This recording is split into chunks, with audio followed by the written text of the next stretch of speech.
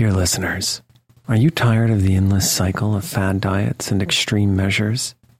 It's time to wake up to a better weight loss solution with Rowbody. As someone who's been through the ups and downs of weight loss, I know firsthand the challenge of trying to find what will stick. That's why if I qualified for Rowbody today, I'd jump at the chance for a scientifically backed program that supports long-term success. With Rowbody, you'll gain access to the most popular weight loss shots on the market, paired with personalized lifestyle changes. Over 200,000 people have already chosen Row to help them lose weight. Say goodbye to the roller coaster of weight loss dreams and hello to sustainable, real results with Rowbody. Go to row.co/snoozecast. Sign up today and you'll pay just $99 for your first month and $145 a month after that. Medication costs are separate. That's ro.co/snoozecast.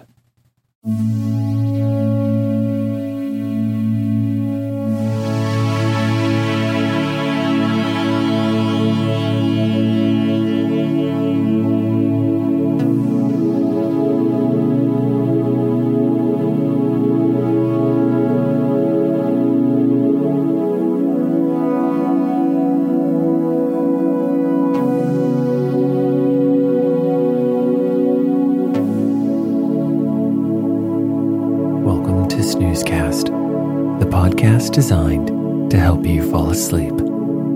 Find us at snoozecast.com, and if you enjoy our show, please consider writing a review. Here's a recent one that we loved. The subject line is life-changing. It is not an overstatement to say that Snoozecast has changed my life. I have never been able to find anything that helps me go back to sleep in the middle of the night until now. Thank you, thank you, thank you. And thank you to our listener who wrote this review. We are so happy to help you fall back asleep easier. This episode is brought to you by Silent Grottos. Tonight, we'll read about hermit caves and rock temples from the subterranean world, written by G. Hartwig and published in 1871. A hermit is a person who lives in seclusion. Eremitism plays a role in a variety of religions, although in modern colloquial usage, hermit denotes anyone living apart from the rest of society for any reason.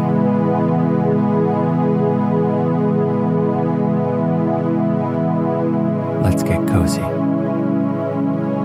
Close your eyes.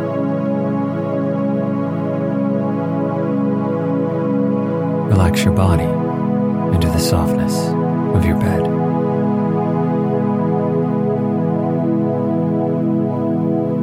Now, take a few deep breaths.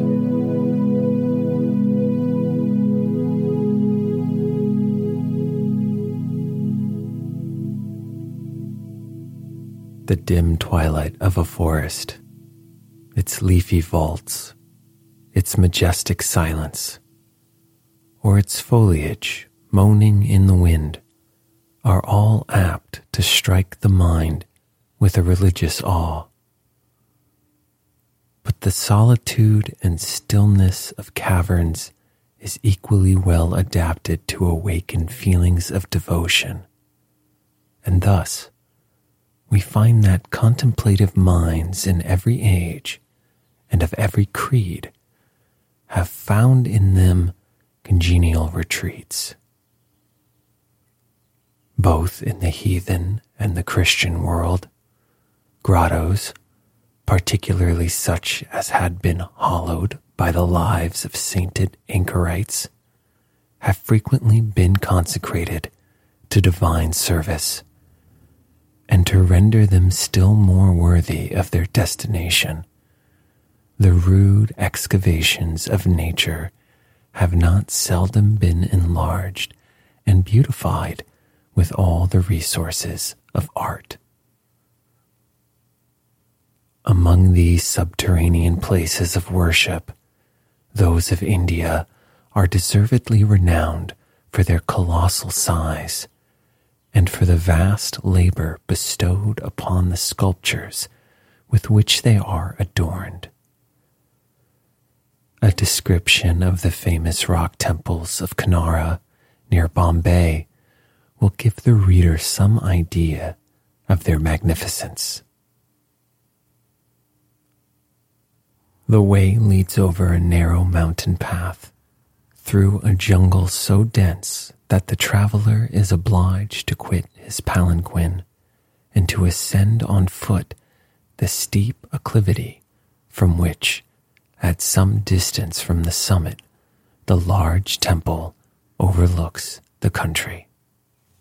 This colossal work is hewn out of the solid rock, 90 feet long and 38 feet broad, with a corresponding height, and forms an oblong square with a vaulted roof. 2 colossal rows of columns divide the hall into 3 naves or avenues and give it the form of an ancient basilica. As the Temple of Kanara served the Portuguese for some time as a church during their occupation of the small archipelago of Bombay, the sculptures which decorated the interior have been mostly destroyed. This is the more to be regretted as the well-preserved and masterly executed capitals of the mighty columns justify the belief that their artistic merit must have been worthy of the grand dimensions of the hall. The beautiful portico, however, is still richly decorated.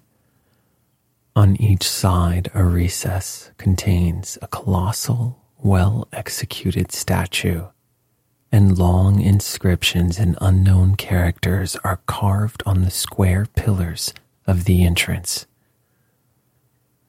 The charms of a mysterious past thus add to the interest of this beautiful monument, the work of an astonishing patience and perseverance. The outer face of the portico, as well as the vestibule extending before it, 28 feet deep, have been considerably injured by the ravages of time.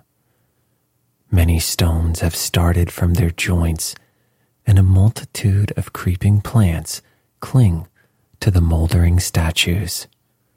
Thus, the efforts of man to rear eternal monuments are vain. They must necessarily yield to the living powers of nature. Steps are hewn in the rock to the summit of the mountain, and various intricate paths lead to smaller excavations, consisting mostly of 2 cells and a portico. Near each of them is a well or basin, likewise hewn out of the rock, in which the rainwater collects, affording a grateful beverage to the tired wanderer. Many of these caves are larger and more perfect than the others, and some in their general effect resemble the great temple, although far inferior in size and decoration. The whole aspect of this perforated mountain shows that a complete cave town, capable of containing several thousand inhabitants, has been hollowed out in its flanks. The largest excavation was, beyond a doubt, the chief temple.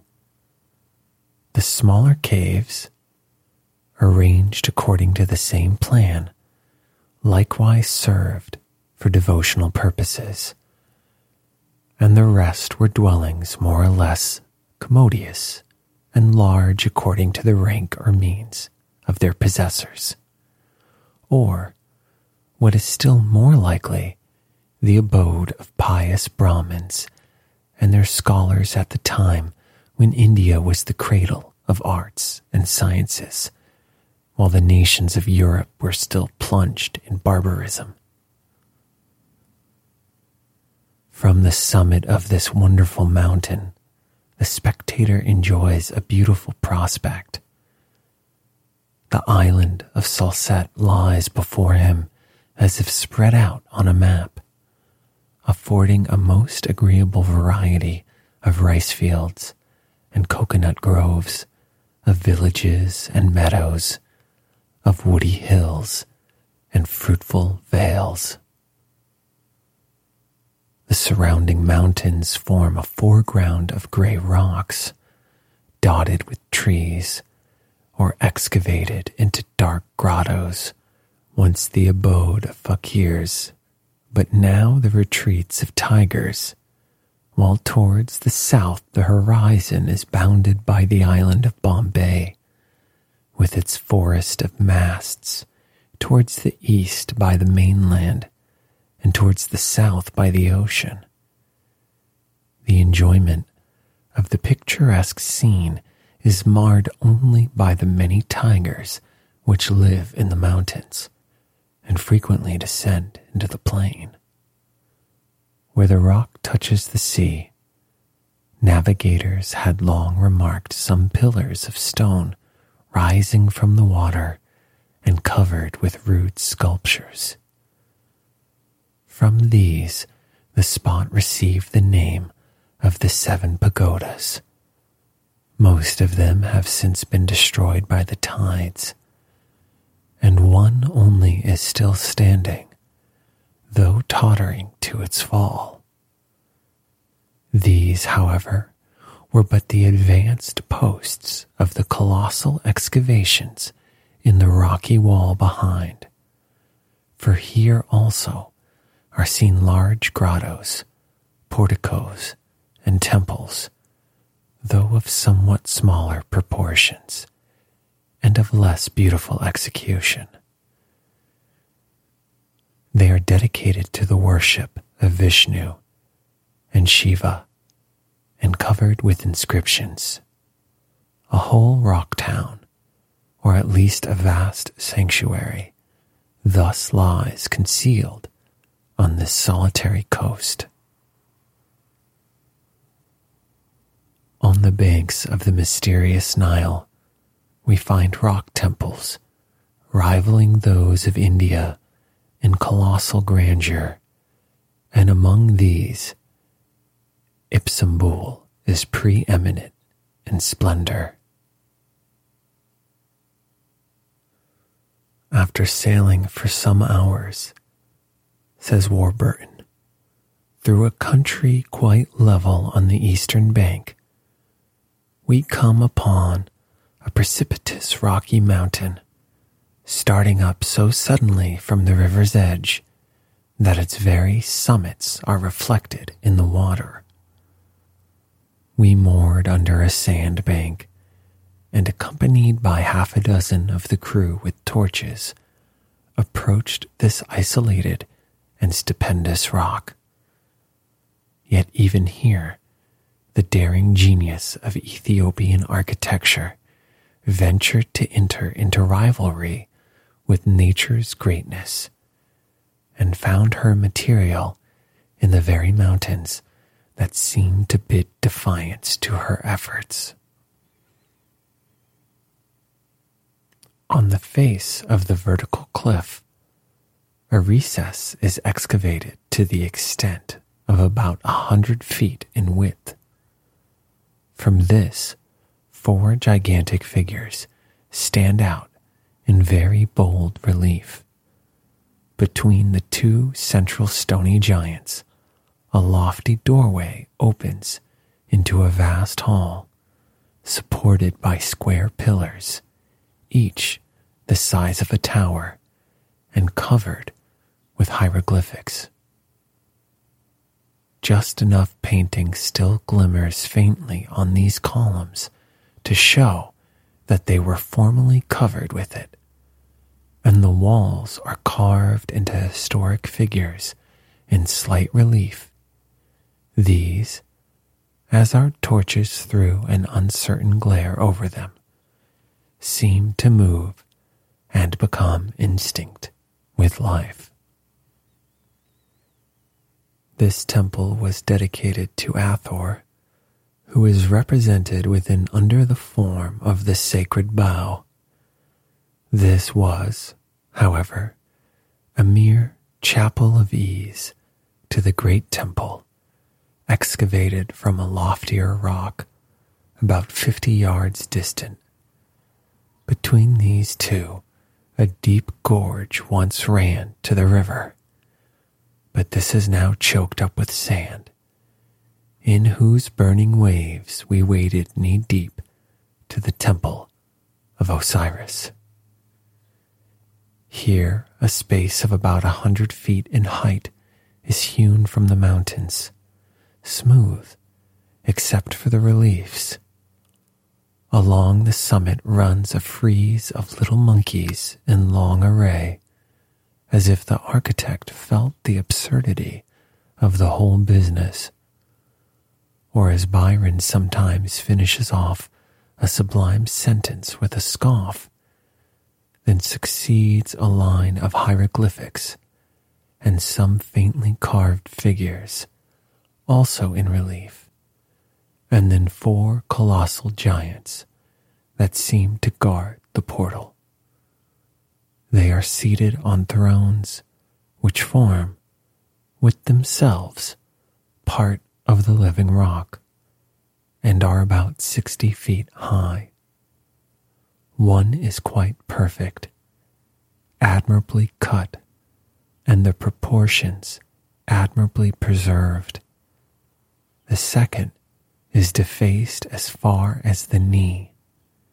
The third is buried in sand to the waist, and the fourth has only the face and neck visible above the desert's sandy avalanche. The doorway stands between the 2 central statues and is surmounted by the statue of Isis, wearing the moon as a turban.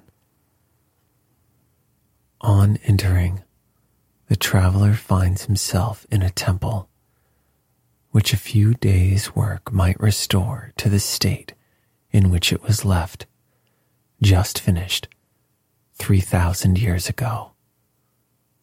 The dry climate and its extreme solitude have preserved its most delicate details from injury, besides which it was hermetically sealed by the desert for thousands of years, until it was discovered and the protecting sands were cleared away. A vast and gloomy hall receives you in passing from the flaming sunshine into that shadowy portal. It is some time before the eye can ascertain its dimensions through the imposing gloom, but gradually there reveals itself, around and above you, a vast aisle with pillars formed of 8 colossal giants, upon whom the light of heaven has never shone. These images of Osiris are backed by enormous pillars, behind which run 2 great galleries, and in these torchlight alone enabled us to peruse a series of sculptures in relief representing the triumphs of the ancient pharaohs. The painting, which one enhanced the effect of these spirited representations, is not dimmed, but crumbled away. Where it exists, the colors are as vivid as ever. This unequaled hall is 100 feet in length, and from it 8 lesser chambers, all sculptured, open to the right and left. Straight on is a low doorway, opening into a second hall of similar height, supported by 4 square pillars, and within all is the adytum, wherein stands a simple altar of the living rock in front of 4 large figures seated on rocky thrones. This inner shrine is hewn at least 100 yards into the rock, and here, in the silent depth of that great mountain, these idols, with their mysterious altar, looked very imposing. They seemed to sit there, waiting for some great summons, which should awaken and reanimate these kings of the earth who lie in glory, every one in his own house. We wandered through many chambers in which the air is so calm and undisturbed that the very smell of the torches of the last explorers of these caverns was perceptible. In Abyssinia, the rock churches of Lalibela likewise give proof of an ancient state of civilization, strongly contrasting with the barbarism of the present times. Like the temples of Ellora, some of these curious structures have been hollowed out of single blocks of stone left standing in the center of open courts excavated in the bosom of the rock, while others are completely subterranean, though far inferior in magnificence and extent to those wonderful edifices. They are yet very remarkable.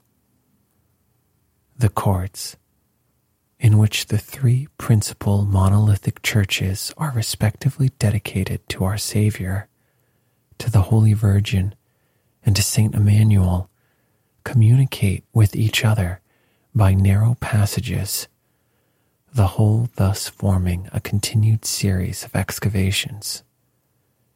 The Church of Saint Emmanuel is 48 feet long, 32 feet broad, and 40 feet high, but it is surpassed in size by the Church of the Holy Virgin, where the rock walls of the court are moreover perforated with sepulchral vaults and with cells for the habitation of monks. The town of Lalibela is situated in a beautiful country, 7,000 feet above the level of the sea, on the slope of the mighty Asheton Mountain, and commands a prospect of alpine magnificence. Though it is now reduced to about 2,000 inhabitants, its 8 rock churches, 5 monolithic, 3 subterranean, prove that it must once have been a place of considerable importance. Divine service is still performed in all these churches, which are the resort of numerous pilgrims, and to whose service above 500 priests, monks, and nuns are attached. Though ancient Greece has no such huge rock temples to boast of as India or Egypt, yet caverns played an important part in her ancient religious history. Caves were the site of some of the most celebrated Grecian oracles. The tripod of the Delphinion stood over a subterranean hollow from which the divine inspiration was supposed to ascend, and pilgrims from all parts resorted to a cave in the neighborhood. A mythical personage who was supposed to have lived there for many years and was subsequently deified as an oracular god, Those who repaired to this cave for information were required, after passing some preparatory days in a chapel dedicated to fortune and to the good genius, to anoint themselves with oil, to bathe in a certain river, and to drink of the water of 2 neighboring springs, the first of which made them forgetful of the past, while the second fixed in their memory all they had heard and saw in the cavern. They were then clothed in a linen robe, took a honeyed cake in their hands, and after praying before an ancient statue, descended into the subterranean chamber by a narrow passage. Here it was that the future was unfolded to them either by visions or extraordinary sounds. The return from the cave was by the same passage, but the persons consulting were obliged to walk backwards. They generally came out astonished, melancholy, and dejected. The priests, on their return, placed them on an elevated seat, called the seat of remembrance, and the broken sentences they uttered in their confused state of mind were considered as the answer of the oracle. They were then conducted to the chapel of the good genius, where by degrees they recovered their usual composure and cheerfulness.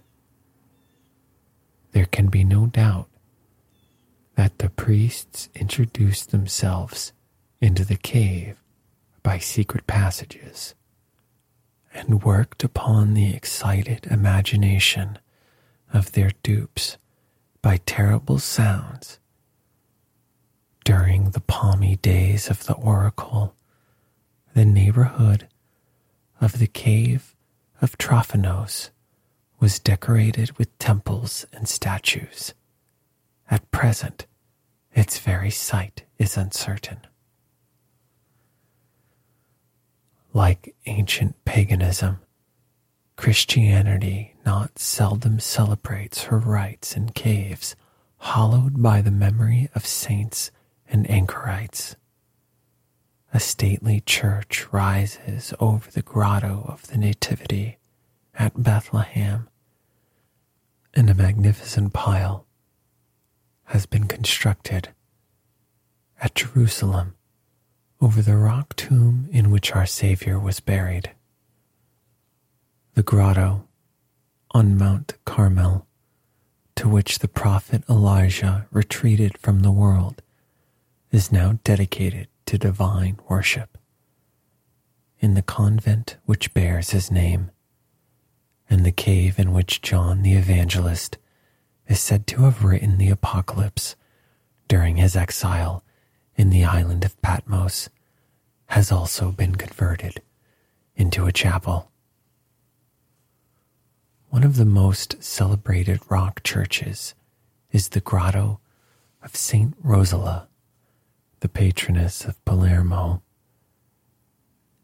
This illustrious lady was niece to King William the Good, and, as the legends inform us, no less remarkable for her beauty than for her virtues, which made her the admiration of all Sicily.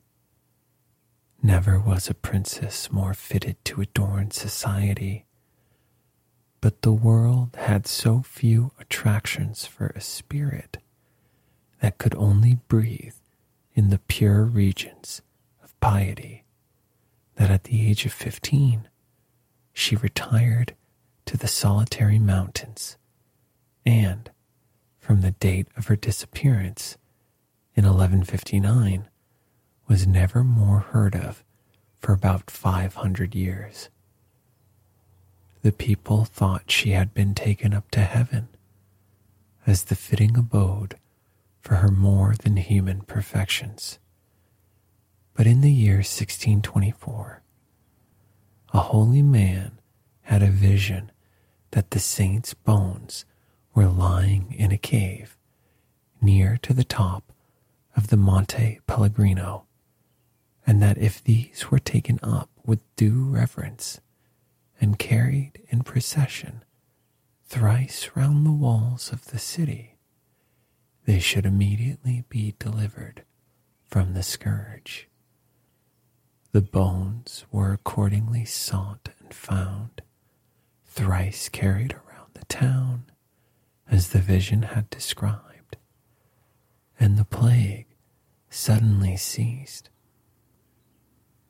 From that time, Saint Rosalia was revered as the patron saint of Palermo, and the remote cave where she probably spent many years of her solitary life became one of the most renowned sanctuaries of the Catholic Church and the resort of innumerable pilgrims. The mountain is extremely high and so steep that before the discovery of Saint Rosalia, it was looked upon as almost inaccessible. But a fine road, very properly termed La Scala, or the stair, have been cut out in the rock and leads from terrace to terrace over almost perpendicular precipices to the entrance of the Holy Grotto, which is situated near the very top of the mountain and commands a magnificent prospect. Within 2 miles of the foot of the mountain, the eye discerns the city of Palermo, with its beautiful villas and luxuriant gardens, and then, taking a wider range, glances to the north over the dark blue sea, bounded by the Lipari Islands and the ever-fuming cone of Stromboli, while to the east a large portion of Etna, although at the distance of almost the whole length of Sicily, towers like a giant above the minor mountain chains. A church and other buildings forming a kind of courtyard where some priests reside, appointed to watch over the treasures of the place and to receive the offerings of pilgrims that visit them, have been erected round the grotto.